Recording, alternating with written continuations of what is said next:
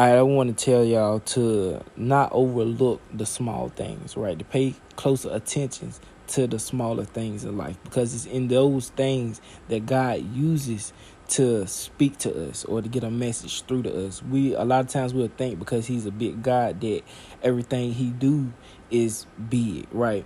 But sometimes he will use the small things to get our attention. And with that being said, I was in the store the other day and I was getting some snacks for work, and I came across a magnet set that I used to play with as a child.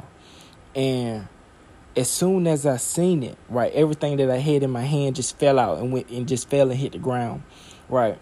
And I was just flooded with memories of how I was in my childhood, how I didn't stress as much as I was stressing, how I wasn't filled with the problems of the world, how my thought patterns have changed so much, right? I was just flooded with all these different memories, and I just knew it was God speaking to me, telling me, right, that you still that same child.